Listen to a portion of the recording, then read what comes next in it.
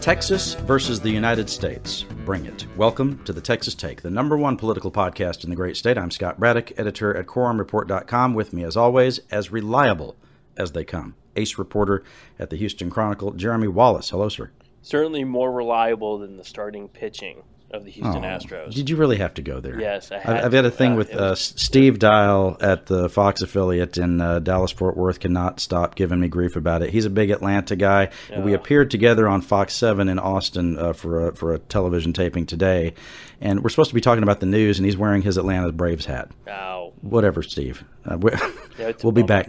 We'll be back next year. I'm not gonna dwell on it. I want to get into the news. You know what was going on this week, Jeremy? Everything.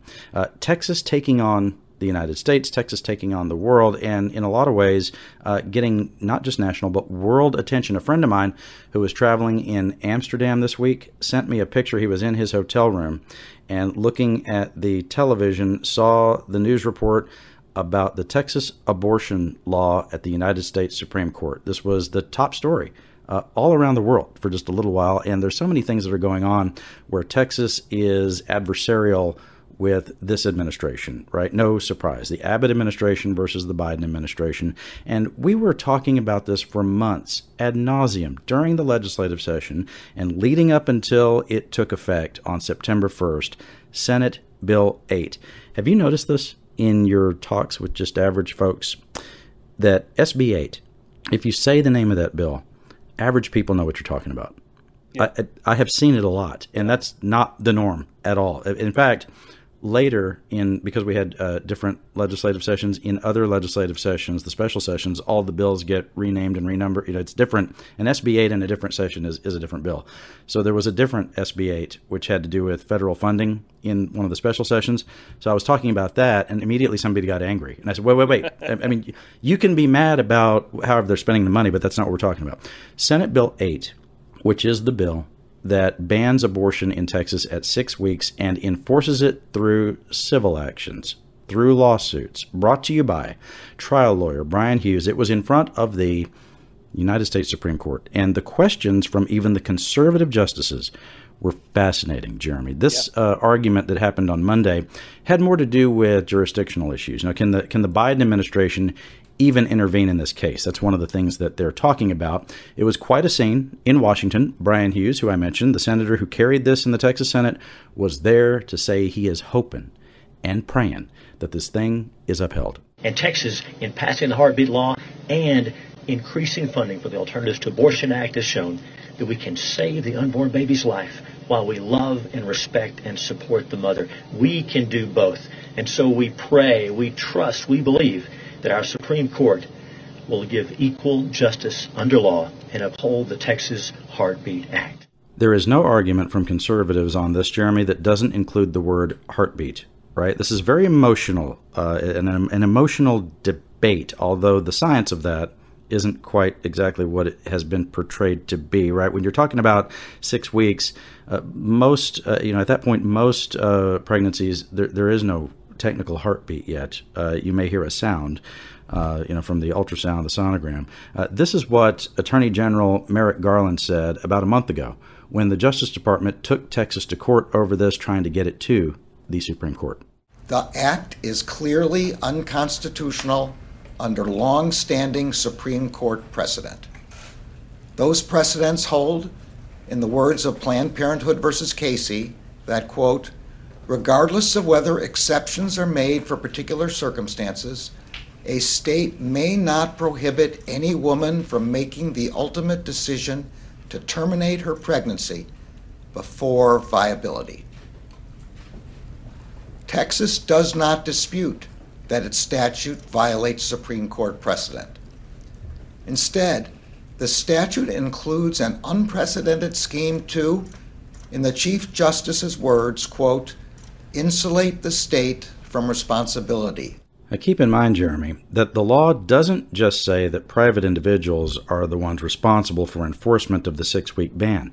It also, as you have pointed out in your reporting, says the state is not allowed to enforce the law. right? And that's what the Supreme Court Chief Justice John Roberts was talking about when he said this is basically trying to wall off the state of Texas from having to have any responsibility in federal court if this thing gets challenged. And what we had talked about early on is the idea that you would probably have to see some abortion providers, some doctors, and people who helped women seek abortions. They would have to be sued and suffer some damages first before the Supreme Court could step in on this thing. But don't you think it's interesting that, and this is where people start to say, wow, it might be that there is gambling in this establishment, and the Supreme Court actually is a political body, right? Yeah. It's not just, it's not apolitical the way some people would like to think. They, at the Supreme Court on September 1st, said they would not step in. They let the law take effect. And then all of a sudden there's this quick action to have these arguments in Washington. Yeah, it's funny because they almost end up with, that legal discussion about, allowing people to sue. I think probably grabbed a few of them in a different way, and you hear it in the questioning from the justices. It's like it's not just about abortion at this point; it's also about a legal precedent of how we're going to enforce it. Like you mentioned, I remember early on Senator Brian Hughes telling me, it was. This bill was designed to make it to where you couldn't sue the state of Texas, to prevent. Right, they were just saying that out loud. Yeah, they wanted to make this sure wasn't secret. That the pro-choice world out there could not sue the state of Texas to stop the law. And you can see the difficulty and complications that's created when even justices on the Supreme Court are going, wait, can we do this? Right, and not just the liberal justices. There were a lot of protesters outside the courthouse, folks on both sides of the argument, including this guy who was specifically praying for one of the justices on the Supreme Court. We pray for Justice Kavanaugh, that you would strengthen him, that you would steel his heart, that you would move mightily and powerfully within his life, that you would direct him. Father, so many across the nation feel the single most critical vote in the Texas case. So you hear there from conservative activists, they think Justice Kavanaugh is the key vote in the Texas case. So what did Justice Kavanaugh say during the hearing? He is certainly no liberal. Remember a time when all the liberals were really worried that Kavanaugh was going to be on the court. He had this rather terse exchange with the Texas Solicitor General. That's the person who represented, basically the state's lawyer before the Supreme Court. They worked for the Attorney General's office. Kavanaugh wanted to know what would happen if a state used the same technique. For example, let's say California decided they wanted to let anybody sue over the sale of assault rifles. Well, how would that go down?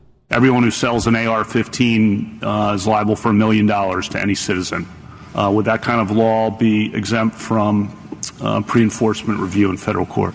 My answer is on whether or not federal court review is available does not turn on the nature of the right.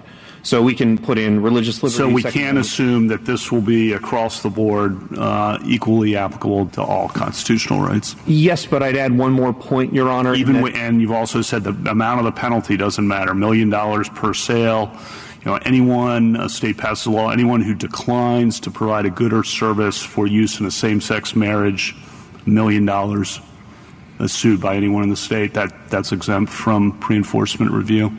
Again, Your Honor, what we'd have to have, for example, in is that a yes? Or? Yes, I'm sorry, Your Honor. Yes, that's a yes. The answer is yes. For any of those rights that are either spelled out in the Constitution or have been read into the Constitution by Supreme Courts in the past, a Supreme Court precedent, which is what we're talking about with abortion, right? And this gets really sticky really quick. But so, for example, with the gun rights that Kavanaugh is talking about, there is a specific right in the Bill of Rights that speaks to the right to bear arms, right? Now, the word abortion is nowhere in the Constitution. It is that in the Roe versus Wade decision, it has been read into the Constitution by the Supreme Court that you have a right to it. And there's a question about viability. It may end up, Jeremy, and what if this is the long-term effect, or where this is all going, is that the Texas law could get poured out by the court. They may say, look, you can't do it this way. This isn't cool. But at the same time, This is a very conservative Supreme Court, and they have another case in front of them coming up next month that speaks to the kind of case we've all always heard about and understood when it comes to abortion, which is about viability. Mississippi has the law that would ban abortions at 15 weeks, and that seems to be more straightforward. Yeah, exactly. And you can hear it in, like, listening to Kavanaugh's questioning. You can see the concern. It's like, Texas, Republicans think they built the better mousetrap. But what happens when California, New York, and Illinois get to build the same mousetrap to shut down things that they don't want? It's like, you can see Kavanaugh is kind of wrestling with that, that possibility. Like he said, he said it in the questioning about gun rights, but it doesn't stop there. It's like, let's not, let's say they go after, like, climate change issues, and they could do all kinds of creative things, in those states. And that's a lot of lost revenue potentially for whatever company, corporation, whatever is doing business in those areas, depending on what the more liberal states want to go for. So does the Supreme Court, by allowing this, law to go into effect, create basically a new mechanism in which life in California versus Texas is even more extreme than we think of it even as today? Yeah, I think it's fair to say Justice Kavanaugh did not sound happy with the state of Texas on that argument. I mean, he was very, not just skeptical, he didn't sound happy with it. Right? I don't think he wants to be drawn into this type of discussion. I think he must know. Look, he's a very precedent-oriented kind of guy from, right. If you remember his, confirmation hearings and stuff like that. And so, like, he is certainly worried about opening the door to something that's going to really suck later. Well, and suck for all sides potentially, and that's the way he laid it out in his argument, in his question. He didn't just say, "Well, what about for things that are important to conservatives?" He also included gay marriage in there. He was talking about a variety of things. Very interesting. Also in court this week, the Mexican-American Legislative Caucus is challenging the redistricting maps that were passed by the legislature in one of our previous legislative sessions this year. The MALC chairman, Rafael Anchia, said in a news release, Texas politicians undermined representative democracy to remain in power for the next decade at the expense of Texas voters. The state suit that we're talking about here, Jeremy, says that on its face, the House map, the Texas House map, violates the Texas Constitution by breaking up a part of Texas that we will talk about a little bit more here, Cameron County, which is in South Texas. We're talking Brownsville when we talk about that. Basically, this is a short version of it. I'm not a lawyer, but it's a pretty straightforward rule. The county line rule in the Texas Constitution says, and this is an effort to keep communities of interest whole as much as possible, and this is only for Texas House seats. The counties have to be kept as whole as possible when they draw the districts for the Texas House members. It's not true for Congress. It's not true for the state Senate. It's not true for the State Board of Education. So that's why those are the districts that can look all sorts of different ways. When you look at the Texas House seats, they're pretty compact, and it's basically what, here's a district that is for one or two counties or maybe three counties. Or here's one that's wholly contained in a big county like Harris County, and they have a bunch of House districts within that county. This is fascinating to me because the night that the change was made during the redistricting debate, there is a representative from further north of the valley, J.M. Lozano, a Republican, who was carrying the amendment to break up Cameron County into some different districts that Republicans are trying to make it more competitive down in the valley for potentially for a Republican. They're looking at the numbers that President Trump helped to create in the valley, which I'm skeptical are going to be replicated in future election cycles. But J.M. Lozano was asked by some Democrats, including some from the valley, hey, where'd you get this amendment from? Where did this idea come from to break up Cameron County? Lozano did not have an idea on that, at least not one that he wanted to offer. He wasn't straightforward about where that amendment came from. It was my reporting at the time that the governor's office became involved in that and was calling Republican members on their cell phones on the floor of the Texas House at the time to try to push this forward. That's going to be fascinating to watch how that gets argued in court. And also talking about elections, once again, Texas versus the United States. The Department of Justice has sued Texas just yesterday in San Antonio over portions of the new election law. I was asked, why don't they just sue over the whole thing? as you know, Jeremy, and have reported, you were the one, while I was staying up all night with them on redistricting, you were the one who sat in the Texas Senate till 6 a.m. earlier in the year while they were passing the elections bill, as Brian Hughes was defending it for hours and hours and hours. They had to pass it through the Senate a couple of times, right, to get this quote right. In the end, this from CNN. The Justice Department lawsuit says that the law illegally restricts voters' rights by requiring rejection of mail ballots for immaterial errors and omissions. It also harms the rights of voters with limited English proficiency, military members deployed away from home, and voters overseas. That from the Justice Department's filing. I think if you look at the scope of this law, it's so big, Jeremy, that there are actually some things, and some Democrats have said privately, some things are in there are just fine. Yeah. Right. There are things in there like if you move from one county to the next, you can update your voter registration online where you couldn't do that before. That's, in the estimation of some people, that's halfway to online voter registration because that's the main way people use that. There are some other things that Democrats aren't necessarily that angry about. There were vicious arguments about some things that got taken out of the law. Right. I mean, this is the bill. Let's not forget. Democrats went to Washington over. Right. They broke quorum at the end of the regular session, and they went to a church in East Austin. That had the drama, but more of the convenience that I would like as far as a quorum break. And then they went to Washington for, I think, about 6 weeks, trying to hold up this law.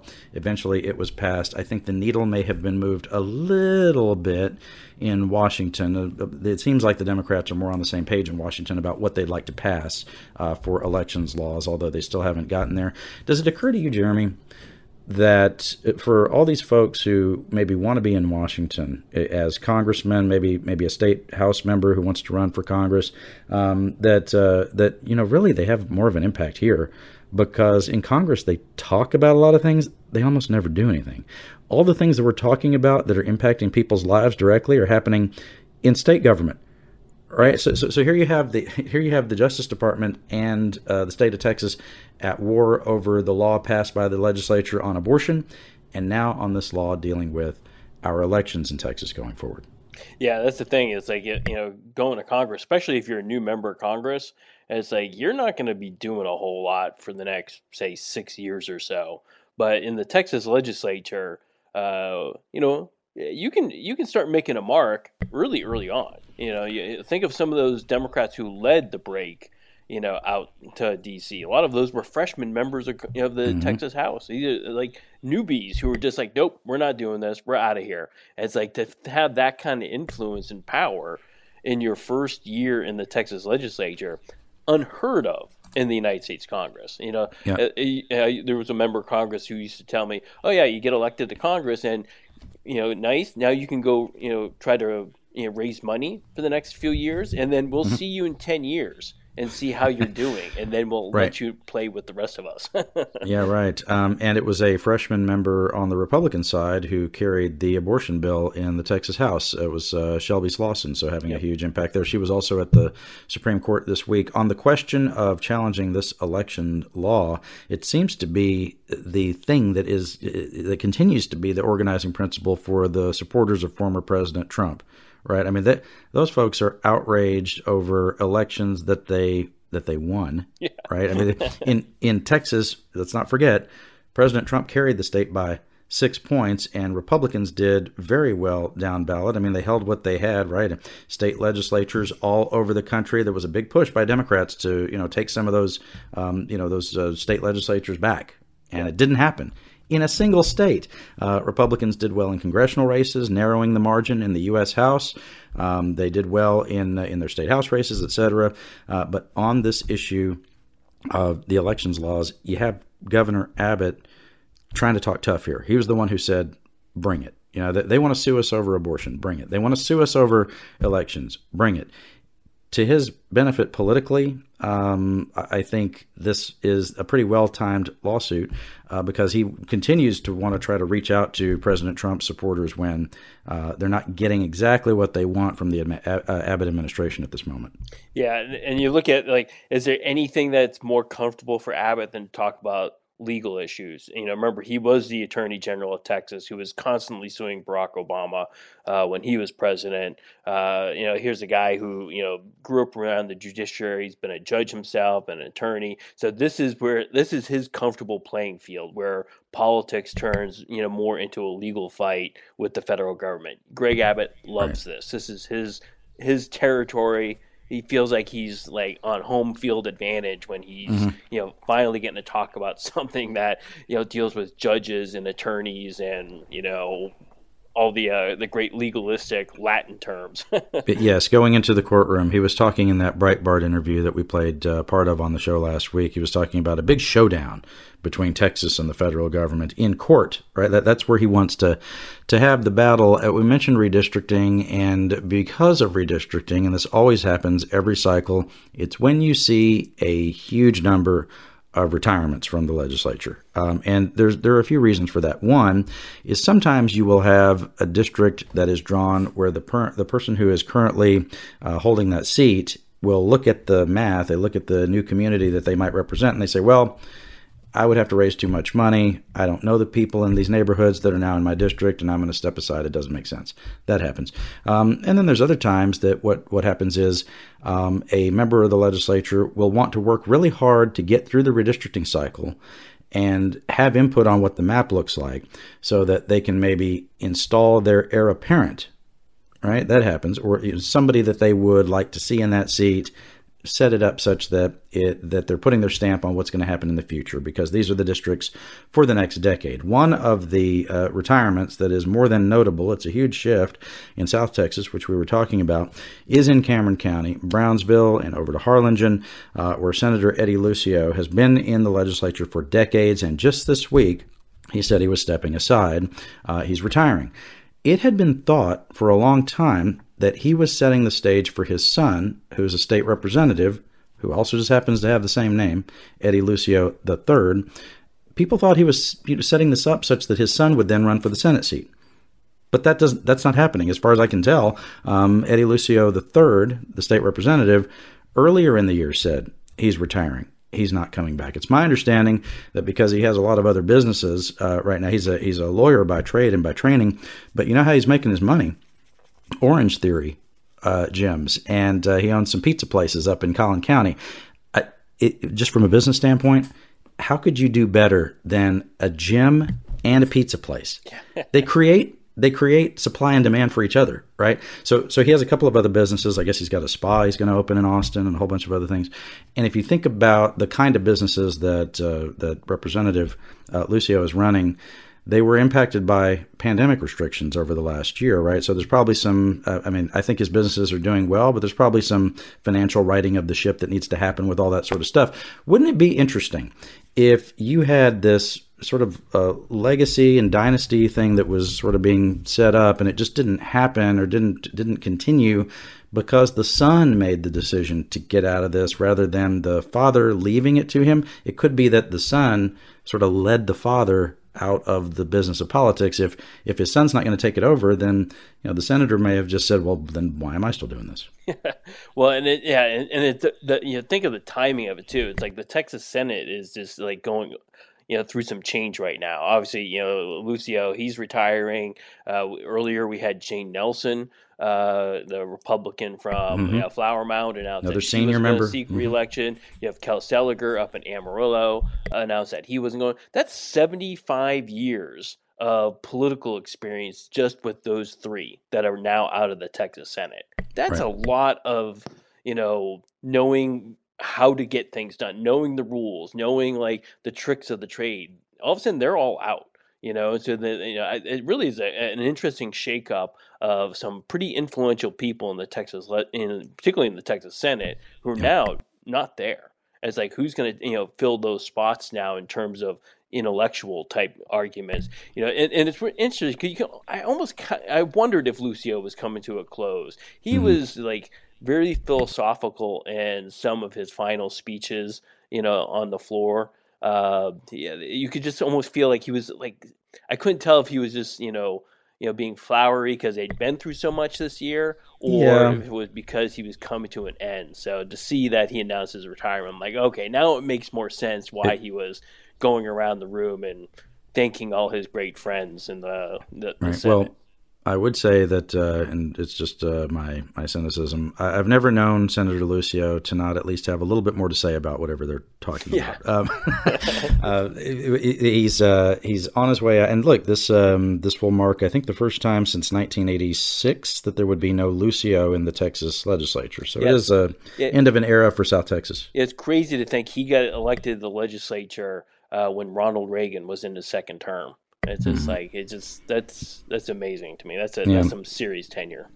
Speaking of South Texas, Governor Abbott and Republicans really want to open that up as their next big front in Texas, their war for a bigger majority in this state. And we mentioned the changes they made in Cameron County down in Brownsville as part of the redistricting process, that being challenged in court by the Mexican-American Legislative Caucus. And Abbott has been making these trips to South Texas. His campaign and his folks like to brag about the idea that he's made more trips to South Texas than maybe any other governor. It's been a big priority for him to be down there talking to folks. He put out this promotional video on social media where it features him, he himself. He's talking about how important South Texas is and Brownsville and Cameron County in particular, and also featured some Republican activists down there. We are focused today on winning Republican elections in Cameron County. I support Governor Greg Abbott because I live in South Texas. I know that he knows the importance of having a strong border, protecting the unborn, keeping God in our schools, and making sure that Texas never turns blue. Is this analogous to the way that people always ask the question, is Texas going to turn blue? There's sort of a tyranny of that narrative, as if it's the only way you can talk about Texas. Will it turn blue? There's always a New York Times story, Washington Post, whatever else. I guess they do a nice job sort of parachuting in and talking about Texas for a week, but it's always, is it going to turn blue? And then it never does. Is the Valley sort of the mirror image of that, where there's always this talk about how, it's going to turn red? It's becoming more Republican. And then, Jeremy, guess what? It never does. Yeah, well, and the Valley has that added stereotype of, you just hear that same thing, like, oh, it's a sleeping giant. When they really register to vote, wait till you see what happens, It's just like, and so there's a lot of, look, the truth of it is that they're definitely increasing voter registration. There's certainly been a lot of competitiveness in pockets, in some of those communities. Is it to the point where it's like it's legitimate to think that Cameron County is going to vote blue? No, it's like, but it's like Republicans have one thing right. They need to get better numbers out there in the more conservative parts or in the more rural areas of South Texas. They need to get bigger numbers out of those places because those areas are growing. But when you look at other conservative parts around the state, like look in rural places up like in the Panhandle in Northeast Texas, they're losing population. Mm-hmm. What they have in the Valley and areas around the Valley are potentially growing numbers, and they can kind of have more of a chance to offset what they're seeing the Democrats are doing in the urban areas.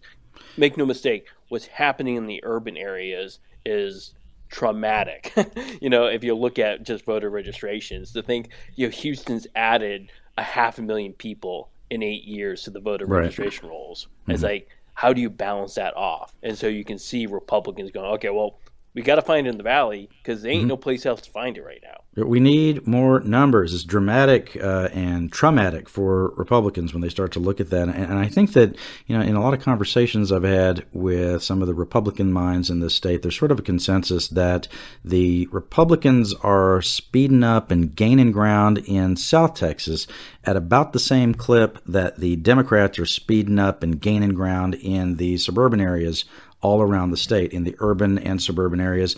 Democrats just coming on strong in Harris County, Fort Bend County, in Williamson and Hayes County, and Denton County, and Collin County, even in Tarrant County, which had been one of the largest Republican urban counties in the United States, right next to Orange County in California, which then went to the Democrats more recently.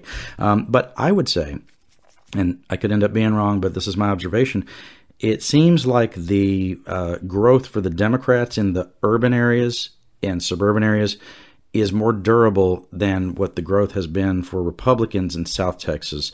And the reason I say that is primarily because the growth for Republicans in the Valley was so largely due to the influence and the environment created by President Trump's either existence on the ballot or in the White House, where there are a lot of these sort of Tejano Democrats who these are pretty conservative folks. These are guys who drive around in pickup trucks with a gun rack. Do you think they're going to vote for Trump or Clinton? A lot of them had voted for Clinton. In the Valley, the South Texas, more broadly, the Clinton name was magic for a long time. But then you look at Trump versus Biden. And, they had a lot of skepticism about Biden's policies on the oil and gas industry, for example. They're reliant on a lot of that for their jobs down there. I don't know that you can take what happened with Trump in the Valley and then extrapolate that for any given Republican going forward, the same thing is going to happen. I'm very skeptical of that, Jeremy. Yeah, and you hit a key phrase there. It's just like about the oil, in the fracking world, and I've spent a lot of time down the Valley, and and you go to places like Frio and Duval counties, which they're not huge counties, right? But remember what those are, though. Despite the fact that they're majority Hispanic communities, they're also rural areas too, and where the best jobs in town are in the oil industry, is in the fracking industry. It's in places that they're reliant on those things keeping going. And what was Trump doing, when he was down the border, not just him, but also the Republican National Committee, they spent a lot of time focusing on your fracking jobs are going to go away. Good luck finding a better job. And that played much better in the rural areas of South Texas, just like it did everywhere. And just because they're Hispanic doesn't mean that doesn't work. It's just right. There's a conflict there at times, of course, on demographics. But in this case, where you live was more important than the demographics in some of those parts of South Texas. Yeah, and whatever, and I've seen so many stories from the national media about, and very well written stuff about, Trump's impact in South Texas and how it shifts everything going forward. You mentioned the RNC. You also have the Associated Republicans of Texas, which is one of the big PACs here, pro-business and pro-Republican PACs in this state. The one organization of the Republican groups that was not doing any work, as far as anyone can tell, in South Texas, the Trump campaign. Yeah. Right. So don't overestimate, what kind of work they were doing down there. One thing on the congressional redistricting, I saw you had a story up about this new battle for a seat that is split basically between Austin and San Antonio, and some interesting candidates lining up for that. And as I understood it, it could almost be a coin flip as to which city ends up with a congressman or congresswoman there. Yeah, it is really it's pretty significant stuff, I think, particularly for San Antonio. The heart of downtown San Antonio has been represented by Lloyd Doggett, an Austinite, for the last 10 years, or a little bit more over 10 years. And that's just strange, right? But so here, Doggett's announced that he's going to move over to a different congressional district that's more, in Travis County. And so that's opened up this district that, again, is all of downtown San Antonio, or really the big hunk of it. If you're in Hemisphere Plaza, you're in this congressional district that's wide open. Okay. But here's the thing. It's there's 300,000 people from Travis County in Austin, and there's 300,000 people from Bexar County and San Antonio in this district. Mm-hmm. And the question is, how do you navigate that type of thing? And the thing that might help benefit the folks in, Travis County is that this district also includes a big piece of Hays County. Hays County is, there's a lot of displaced Austinites who have moved south to find cheaper housing, right? Mm-hmm. And so that could make that, act more like Travis County than San Antonio. So it's going to be a really interesting race, particularly on a Democratic primary, to see how this kind of all splits out. There's a lot of different factions here. Yeah, I think people who live in Hays County, especially, and if you think about what the cities are there, the population centers, San Marcos, Kyle, Buda, especially in the last two that I named, those people think of themselves as living in suburban Austin, right? Exactly. They would never think of themselves as living in San Antonio. Yeah. Right. And so you think about who's... And it's a little bit different when you get into New Braunfels and like folks down there might gravitate more towards San Antonio, but there's not enough of them in this district to throw off the balance that may be favoring Austin. But the thing is, if you get a couple of big Austin candidates in this race, like is starting to happen, that does open the door if there's one strong Democratic candidate from San Antonio that could kind of throw off that. Somebody like Trey Martinez Fisher, who's been open about wanting to run for the seat. If he's the only San Antonio guy in the race, that could benefit him if the Austin district is split a couple of different ways. So TMF, Trey Martinez Fisher, interviewed me for his politics podcast yesterday. What a smart idea. I have he wants to get some of the number one politics podcast magic going on his deal.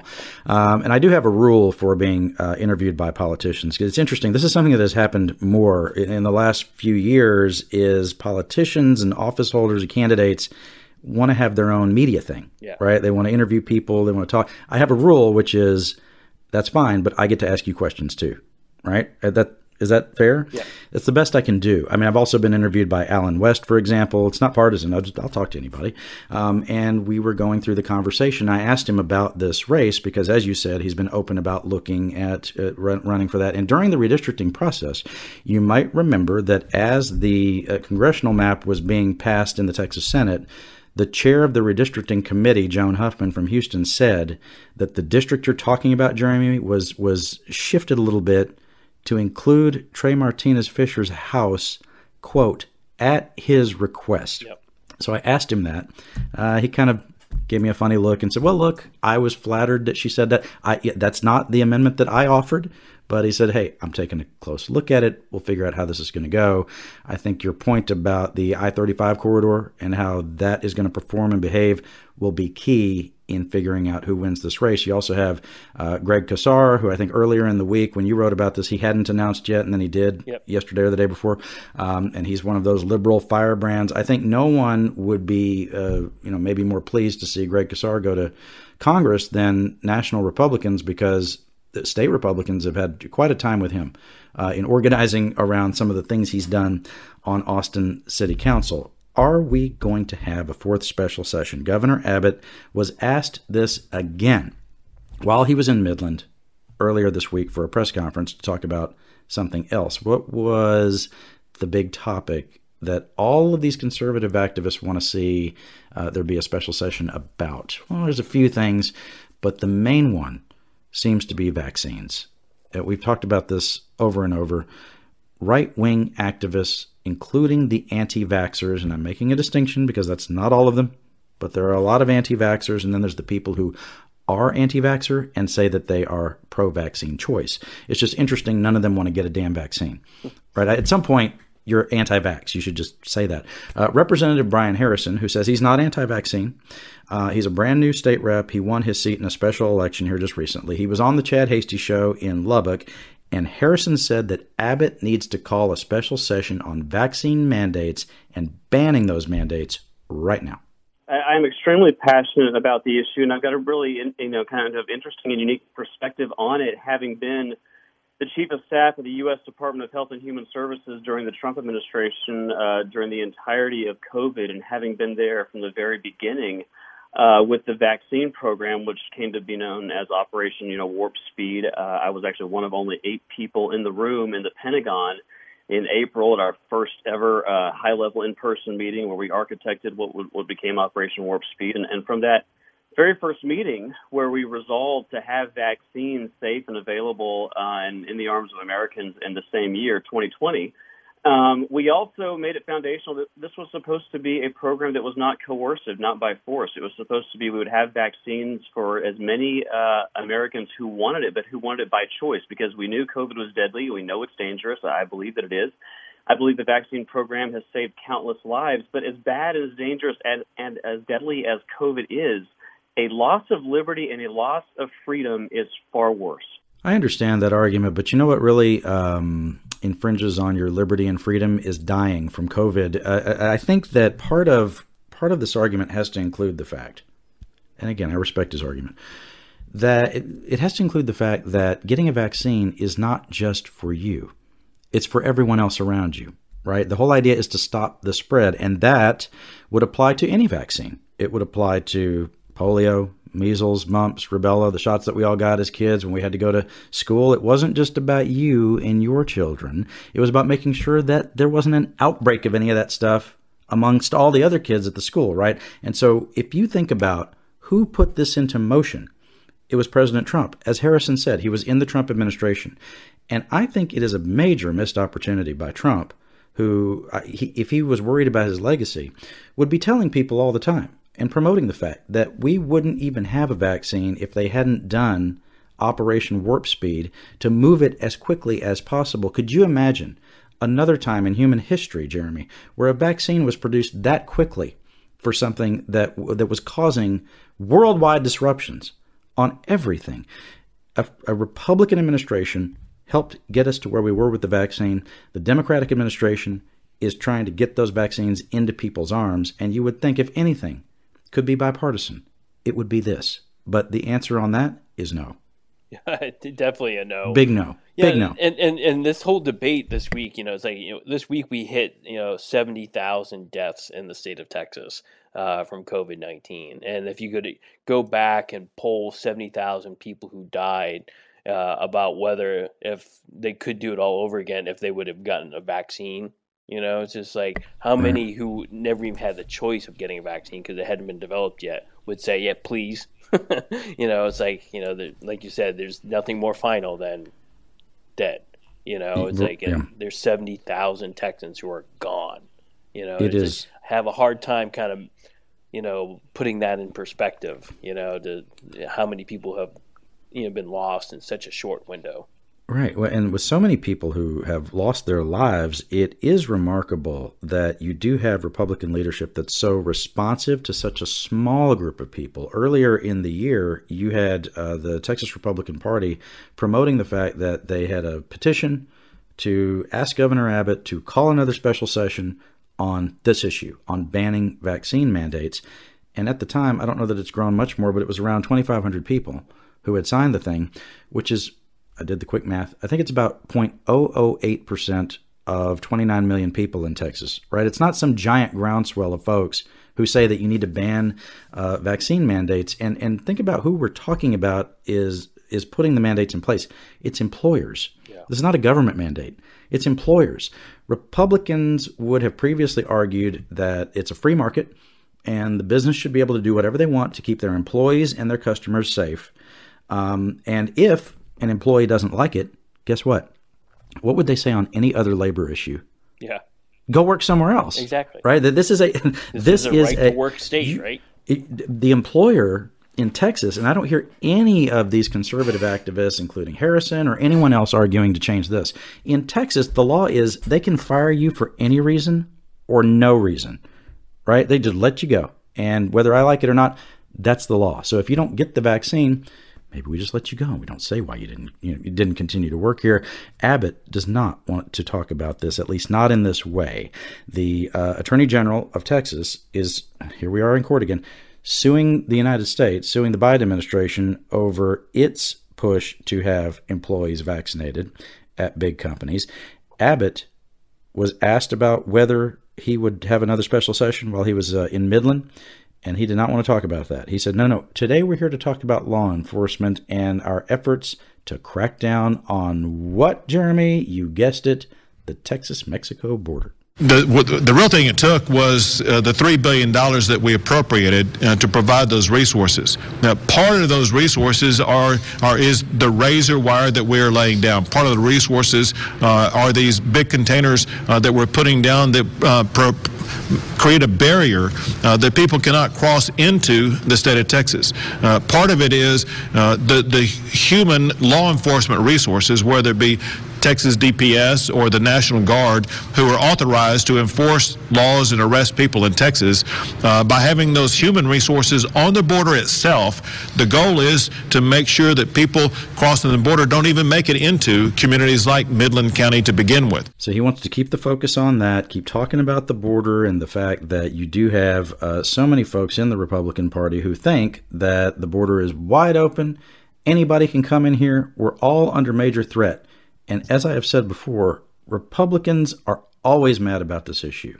But, Jeremy, I have seen in the last couple of months evidence, and it's anecdotal, there's probably some polling somewhere if there's any quality polling in America, but there's probably some polling to back this up. Just anecdotally, over the last 6 months, I'm going to say 6 months, maybe longer than that, the intensity on the vaccine issue is so much higher than it has been on the border for Republican-based voters. I have seen in conservative media the news reports that people watch on Fox or listen to on certain radio stations. It says things like, the vaccine overlords want to force these shots on your children. It sounds like an Alex Jones broadcast, all of this stuff does. They're so mad about the vaccines that I'm not sure you can get away with just saying, oh, hey, look over here. I'm talking about the border instead. Yeah. Yeah, you can't even mention that people should get a vaccine now. I always like to remind people, like Trump was booed for saying people should get a vaccine at a rally in Alabama. He's not saying you have to. He just said you should get it, and then they go boo. They started to boo when he said he got it. Exactly. Right? Exactly. Where's the vaccine choice for Donald Trump? Shouldn't they cheer for him? And to underscore your point, I don't think I've ever seen one of his crowds boo him over anything else. Yeah. Ever? I mean, have any of us seen that? Let's do, I don't think we've done this in a little while here. Let's do a wellness check on Lieutenant Governor Dan Patrick. Let's figure, because I haven't heard from him in a little bit. When we're not in legislative session, his power is reduced. I would say that. But when we're in session, his power is at its height because he's presiding over the Texas Senate. But when we're not in session, which is one reason you would think that he's also pushing for another special session while Abbott is sort of, trying to hold all that at arm's length. Patrick would love to be back in there talking about vaccine mandates and transgender issues as well. There's another bill that some of these activists want to be passed that has to do with gender modification. If I'm going to check on the lieutenant governor, where would I look? Oh, hang on. I've got my television remote. I'm going to turn on Fox News Channel. Did you see where the NAACP is telling young African-American athletes to not sign with professional teams in Texas? You see that story? Oh, yeah. Yeah, I definitely saw that. There was a letter where they talked about a lot of different issues, including the elections law, the abortion bill, and some of the other things that have been right at the heart of the culture wars in America.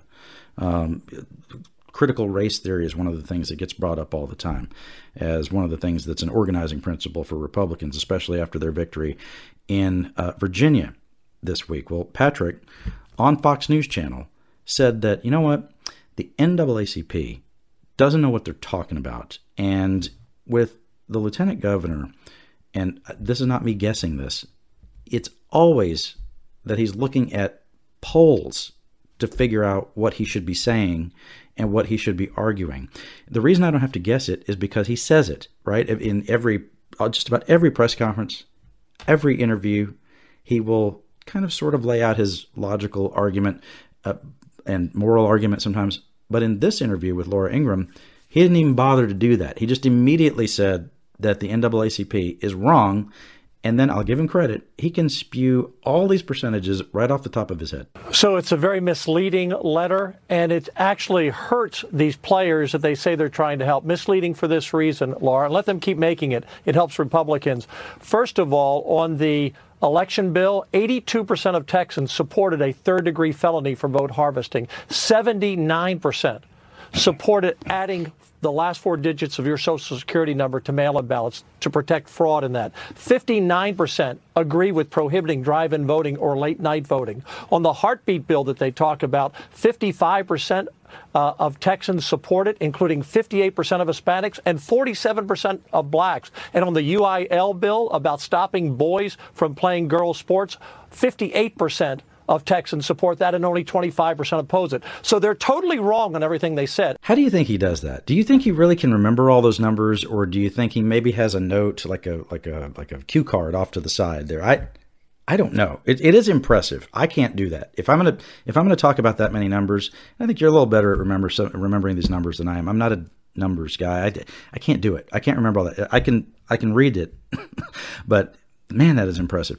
Patrick, known civil rights advocate, says that the NAACP is actually hurting black athletes. They want the black players to support Joe Biden, who will dramatically increase their taxes on some of the highest paid black people in America. 74% of NFL players are black, or NBA players. 58% of NFL players are black, and 8% of Major League Baseball players. If they live in California or New York, their total taxes are over 60-some%. Tell a black player that you're going to sign that $10 million contract and only take $3.8 million home. In Texas, you keep most of your money. You don't get to keep as much of your money if you own a home in Texas, right? Patrick and one of his chief allies, Senator Paul Bettencourt from Houston, have for decades made it an organizing principle to talk about property taxes and how they are sky high in Texas. I always laugh about this idea that if you compare Texas to New Jersey or California or New York or any of these places, that we're somehow a low tax state.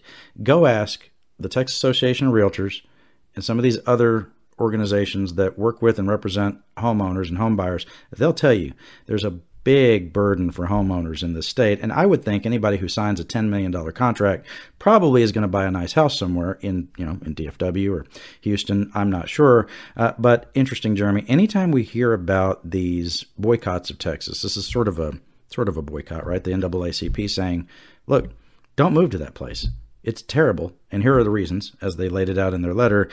It's a mixed bag. We saw where there were different sports organizations that didn't want to hold certain events in Texas or in Georgia, other places, because of certain laws that had been passed.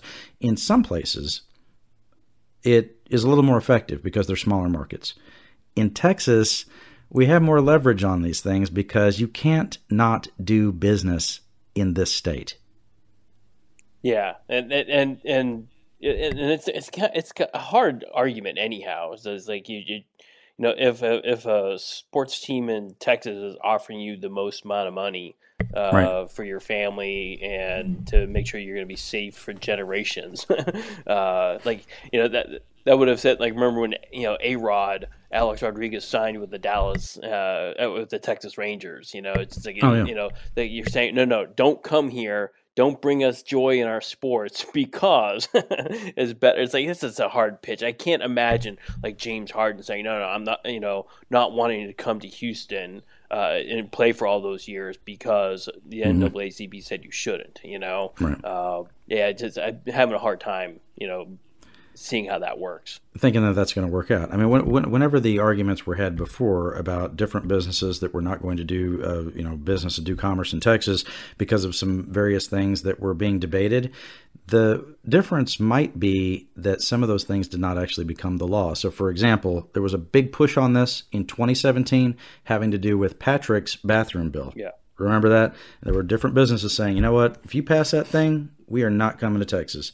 Well, it didn't pass, so we don't get to find out whether it really happened, right? The problem is, as we sit here and talk about this, we're guessing, Yep. right? There may be some athletes who say, you know what, I'm not going there, and it may not even necessarily be because the NAACP advised against it, but they may have listened to their argument and said, you know what, I would rather be in a different community.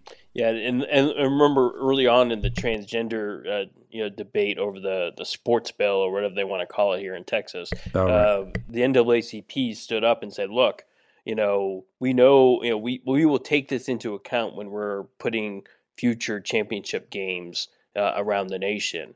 Texas is hosting a lot of, NCAA Final Fours and college football championship games.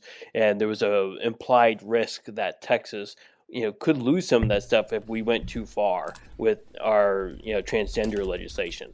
A transgender bill did pass, but it doesn't apply to university athletics. And that's a very key point. If the NCAA isn't like, kind of wagging a finger at us, I'm not sure, we don't, drag this out to also include universities. Yeah. Well, and it will be a test, right? Because now these things are actually in effect. And that goes for all the different issues that we're talking about. And because these things have moved into the courts, right, of the elections, the abortion, and all of it. That, I'm going to declare and not even ask you, is enough show. All right? If you enjoy the show, you do. You've listened for about an hour. You should be a subscriber on Apple Podcasts, Google Podcasts, however you listen to your favorite podcasts. We don't judge you on that. Give us the best rating that you can and leave a nice review. We appreciate it. Subscribe at quorumreport.com and HoustonChronicle.com, and we'll see you next week.